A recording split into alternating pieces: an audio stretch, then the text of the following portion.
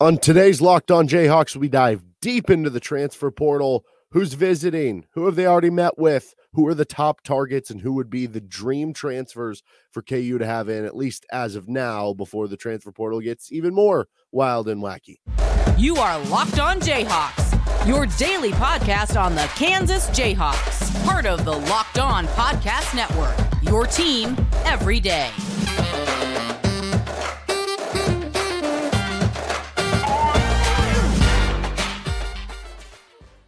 Hear me as well on Rock Chalk Sports Talk, Monday through Friday, 3 to 6 p.m. on KLWN in Lawrence, your flagship station in Lawrence. Thanks for making Locked On Jayhawks your first listen every day. We're free and available wherever you get any of your podcasts. On today's edition of Locked On Jayhawks, we're going to be diving into the transfer portal. UConn wins the title. We are now officially into the off-season of college basketball.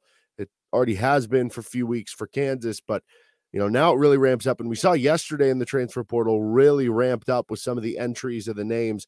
I don't know. Maybe there's going to be some more big entries that come out because I'm recording this Tuesday morning by the time this even posts or by the time you listen to this, to where it could, add some more names or could change some stuff up. Maybe there will be some new visits scheduled for KU by the time that you listen to this. It's all going to move rather quickly in certain regards. Other areas might be, a month or two before you hear commitments from certain players. Like we had Kevin McCullough, Remy Martin toward the kind of middle to end of May. And you're also waiting on, possible NBA decisions. So it's going to move fast and slow at the same kind of period of time. And so what I want to go into here, we're going to what is KU looking for? Player targets that either they're going after or just kind of a recap of different media outlets that have said, they've heard from Kansas, something like that. And then maybe who my favorite would be at the top to finish things off. Let's start with what KU is looking for here. I think at this point in time, so you obviously have DeJuan Harris, KJ Adams back as starters. Ernest Uday, Zuby Ejiofor right now are back at the center position. At the moment, Kyle Cuff is back for you as a backup guard. Now, that doesn't mean that, that Kyle Cuff ends up sticking around. What if he sees KU bring in a, combo guard transfer, and now he knows, DeJuan Harris, Elmarco Jackson, and the combo guard transfer are in front of me. Now I'll transfer out. You don't know what's going to happen there. But I guess right now, we haven't seen him transfer out, so maybe that means he's leaning towards sticking around. And I will say, if he does end up leaving, it opens up a scholarship and gives KU some options in the transfer portal. But if he ends up sticking around, there's nothing wrong with that. I think the idea that, so many people are upset with the transfer portal, but then as soon as a player would be like, no, you know what? I want to prove you wrong. I want to try to compete and work my way up. And I like being here. I want to be someone who proves myself on the court, and that I think I'm better than I've been able to show because of a red shirt and an injury the next season, that I want to prove you wrong, that I want to be a competitor. There's nothing wrong with that. That should be applauded, if anything, in this day and age. I don't think there's anything wrong with the transfers and the transfer portal, but it should also applaud the players like that are willing to stick around for that. So if Kyle Cuff wants to stay, I think that's great. But anyway, so as of right now, with those 5 players, then the 4 freshmen you bring in, that would leave you with 3 scholarships. Grady Dick obviously going pro. We haven't heard yet from Jalen Wilson. You assume he's going to go pro. Kevin McCullough, there's starting to be some talk about, could he come back? Now, I still assume that he's going to go pro. I still have it heavily weighted that I would assume he's going to go pro. But maybe that is more of a conversation now that we should be having. And maybe we'll have an episode later on about the pros and cons for him of going pro or coming back to school at Kansas. But that means that you could have 3 scholarships. It means you could have 2 if hypothetically Kevin were to return. So if you have 3 scholarships and Kevin does go, you're going to be looking at for sure bringing on a wing, maybe a combo guard, or somebody who at the very least, if they're a combo guard, can play minutes at the 2 that can take up some of those wing minutes because you've been playing a lot of wings at the 2, and then a big man. Now, if Kevin does come back, do they go after a wing? I don't know. At that point, you'd only have 2 scholarships. It's hard for me to say they wouldn't still go after a wing, though, because you're losing a lot of firepower on the wing. But some of the bigger transfers that entered yesterday are kind of combo guards. So I almost view it as like, Bill Self, maybe ideally now he would like to play three big wings next to a point guard, but he is going to be flexible with the roster. That I think it's more just about get the best players and then adjust the lineup from there. So like you saw LJ Cryer and Max Asmus enter the portal yesterday. If originally you were like, I'd like to give that scholarship to a wing who can score for us and rebound, but then you're like, but man, those are like two of the best players in the portal and they would help us with shooting and scoring. You just say, okay, we'll just go with that and we'll go back to maybe the two guard lineup that we've been comfortable playing, maybe in the mid 2000s. So I think it probably is a bit dependent on just get the best players you can and then adjust from there. But I don't think it's going to be a situation where it's like you're going to bring on two centers or whatever. So I do think when you look at the wing minutes, those 2 through 4 positions, you could be playing Elmarco Jackson for 20, 25 minutes at the 2. If KJ Adams moves to the 4, he could be playing, 20 minutes at the 4 position, maybe a few more minutes at the 5 as well. So that would mean that you realistically would have about 80 minutes. Does Marcus Adams take any of those? Does Chris Johnson take any of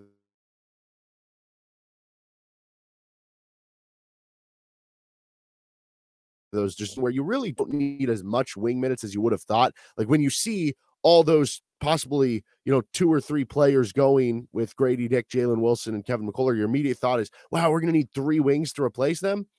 You might only end up needing 1 realistically with the minute allotment that comes from the current roster construction that this team could have, which does make it okay that you could bring on a wing, a center, and a combo guard who can play 2 minutes, or you could bring on 2 wings. But I do definitely think they would bring on 1 wing for sure if Kevin's gone. It would get more interesting if he were to come back. I think stylistically, you're looking for players who can just score for you.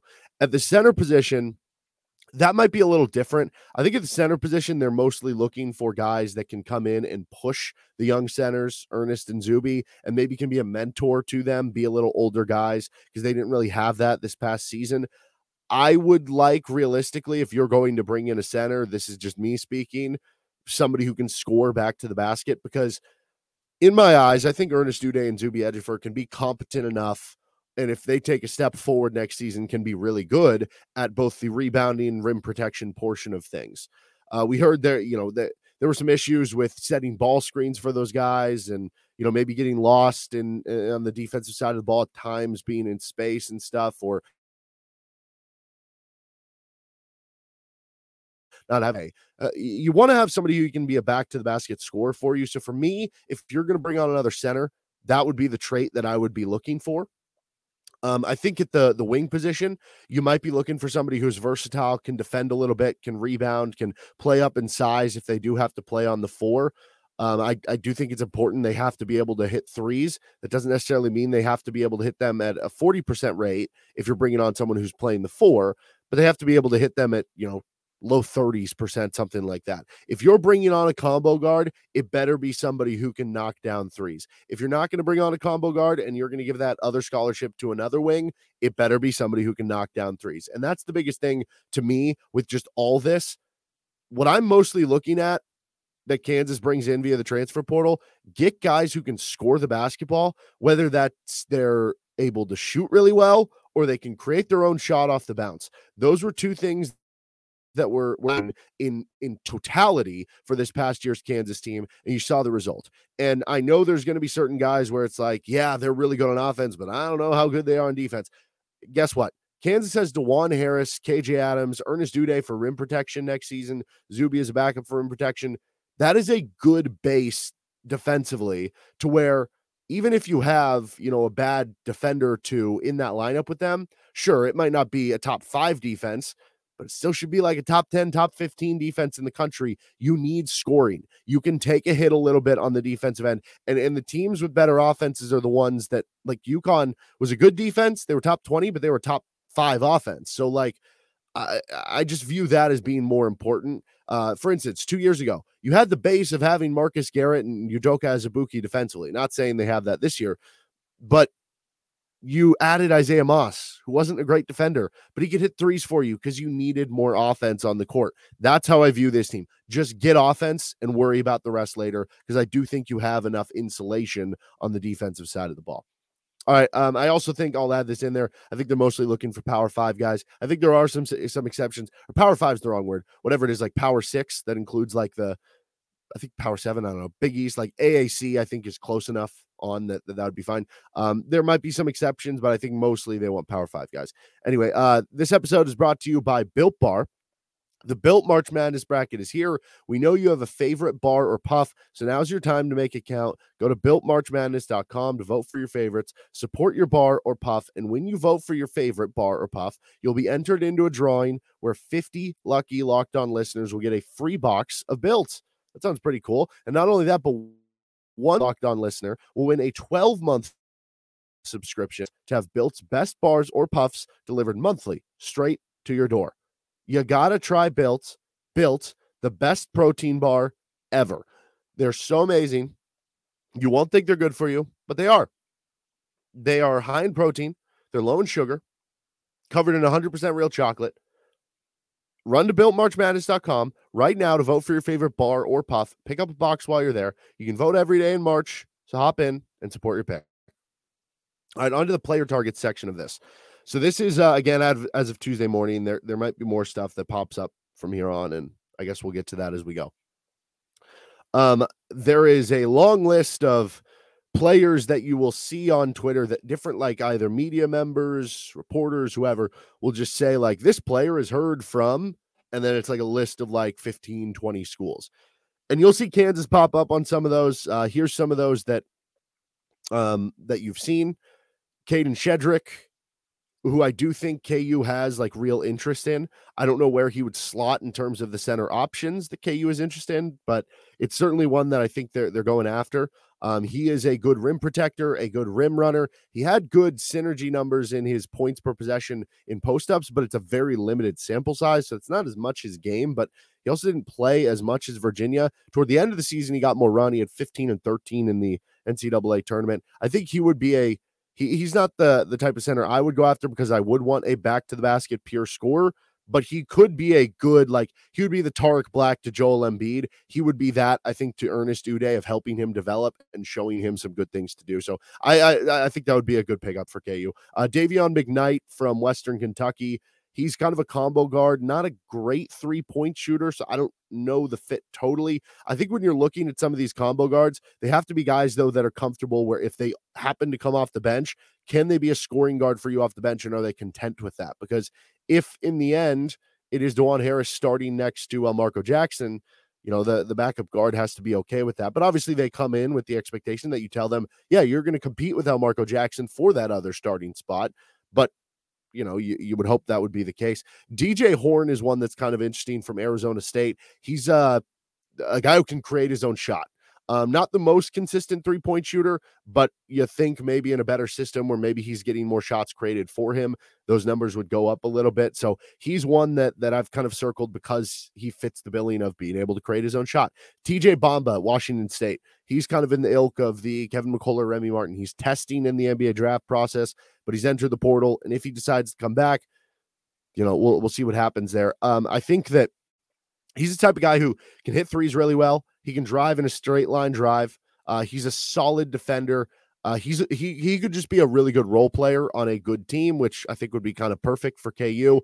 Dalton Connect is a Northern Colorado transfer who is like a 6'7" wing. This one you would be taking a bit of a risk on how he translates up to the high major level, but really good shooter, can score in a myriad of different ways. Certainly interesting because it would fill wing minutes for you. There was some reported reaching out or whatever to Reese Dixon Waters, who was the sixth man of the year in the Pac-12. Not a great shooter at USC, but can score. If he's content coming off the bench, then that could be okay. Back to that earlier conversation I was just having about Marco and DeJuan for KU. But also, is he transferring because he wants to be a starter? You don't totally know all that. Now, I will say, before I continue on with this, when you see those lists of like has heard from or reported interest, received interest, there's no idea what level that is. That could just be the coach said like, hey, we were just monitoring, like if you had any interest, and they could be way down on the board for Kansas of where they're going. I've also seen this before where in the past there's been like transfers who, put Kansas on their finalist list of like 3 or 4, even though Kansas had no contact with the kid, just to try to make their decision look more, I don't know, get more publicity maybe would be the word to put around it.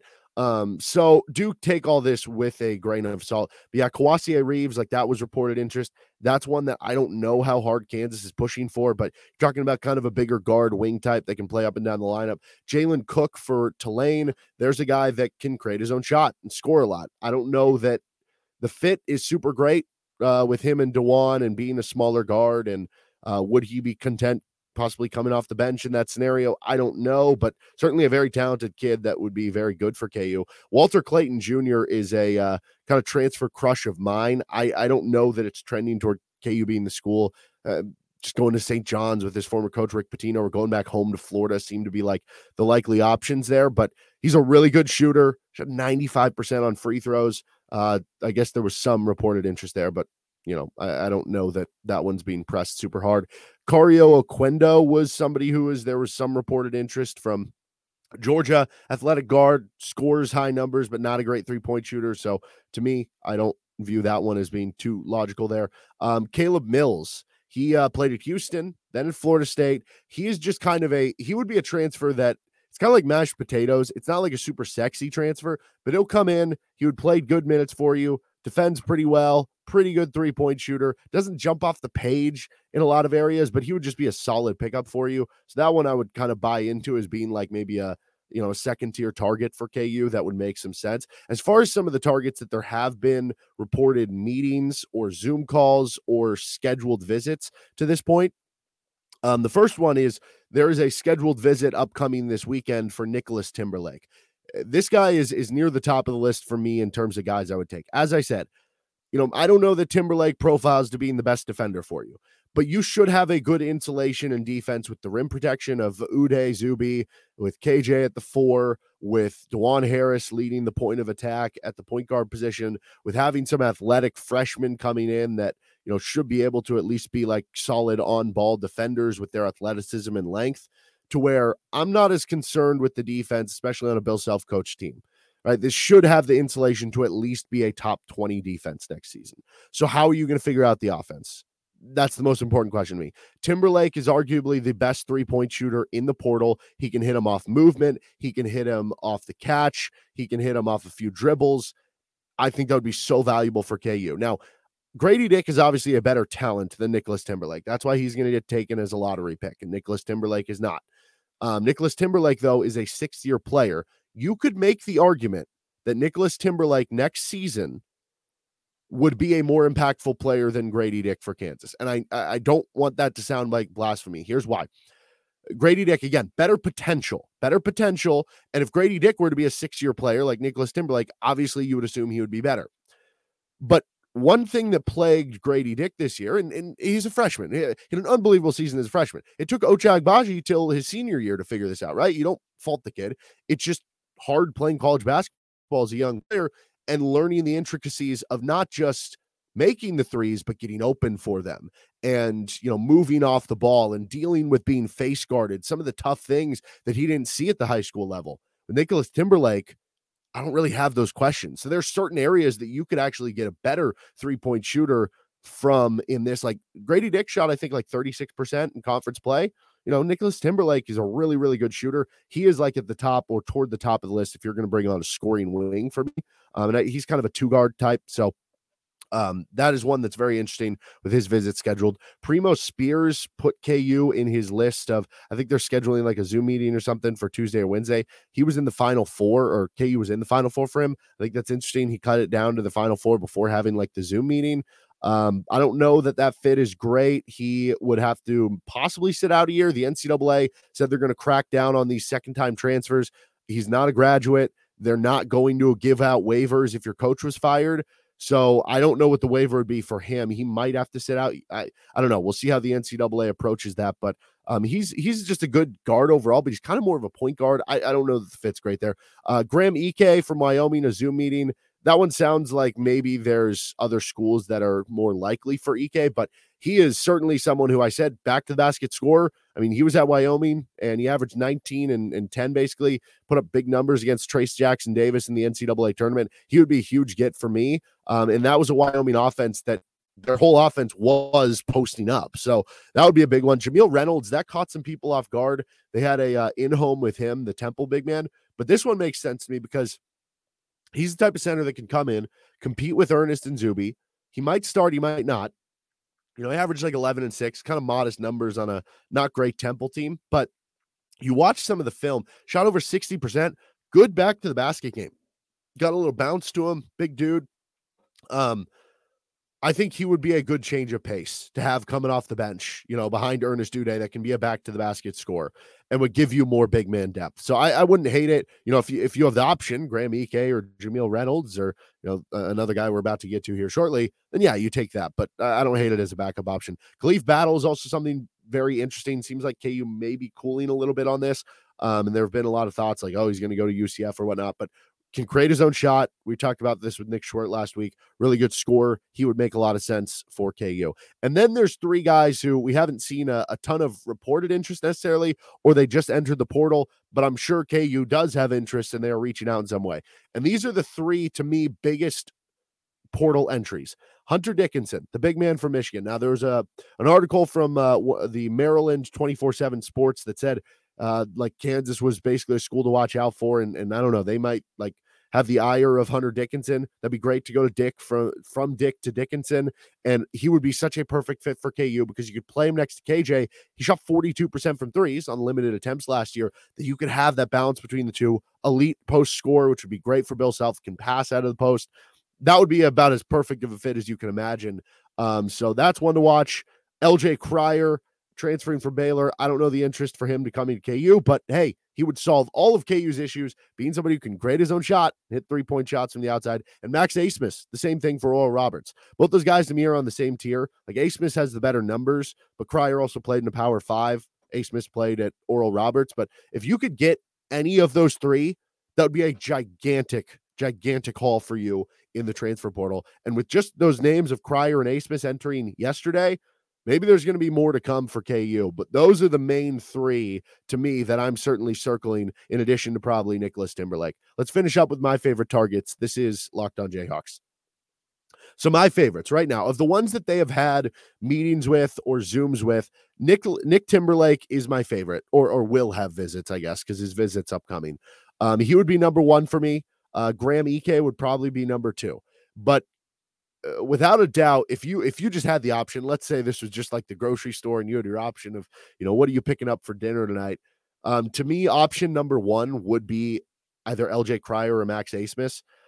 I don't know which one I would totally go with. I guess Cryer, because you don't have to worry about it jumping up to the Power 5 level, and how would that work out?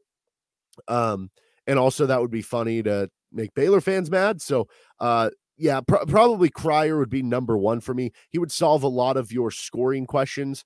But also, I don't know, you could convince me Hunter Dickinson, because you do get into the question of, well, are you going to play three little guards together with Elmarko, Cryer, and Dewan? And maybe you could, because Dewan's a good enough defender. Elmarko, with his length and athleticism, you could play him at the three for minutes of the game and have LJ Cryer at the two. And heck, Baylor played those three little guards together. So I don't think that would be that crazy to be able to do that. But Dickinson would be such a perfect fit for KU. Bill Self wants the back to the basket big again and somebody you can run through the post. Well, how about Hunter Dickinson, who legitimately, we have not seen a transfer, I don't think, that's come in and been like, yeah, if he goes to the right situation, he could win National Player of the Year. Hunter Dickinson comes to Kansas, he could put up 19 and 10 on a top 10 team and seriously win National Player of the Year, which would be crazy, because then that would get in the argument of, could this one-year player get his jersey retired at KU? If he won National Player of the Year, how would he not, right? But that's a story for another day, and you have to get him first before you do any of that. And then, of course, there's so many others that are interesting that maybe reported interest hasn't happened yet, because do keep this in mind. The Kevin McCullar one kind of came out of the dark. Kevin McCullar was going through the NBA draft process. We hadn't really heard much. And then all of a sudden he popped out like a thing on Twitter that was like, I'm going through the draft process. if I decide to come back, I'm entering the transfer portal and I'm between Gonzaga and Kansas. And it was just like out of the blue, all of a sudden, Kansas is a finalist for this kid. So they like to work in the shadows a little bit. So keep that in mind. There could be some players out there who you think are good transfers who you haven't seen, like, oh, have they set up a visit or do they have interest in? And they might have interest and you just haven't heard about it. Or maybe a player that, maybe is entering the portal and is making that known through back channels, but hasn't officially done it yet. So keep all that in mind. There could be more names to come, but certainly, excuse me. Sorry, I just sneezed there. Certainly some interesting ones to keep an eye on for KU already. And yeah, if you get one of Dickinson, Cryer, Asmus, is a home run win to begin with. All right, that'll do it for this episode of Locked On Jayhawks. We'll be back, I think, on Thursday. We're not going to have a show on Wednesday, but we'll have some KU football spring catch-up and then KU football spring showcase preview. You can find our podcast wherever you get any of your podcasts. You can give us a subscribe on YouTube as well. See you next time on Locked On Jayhawks.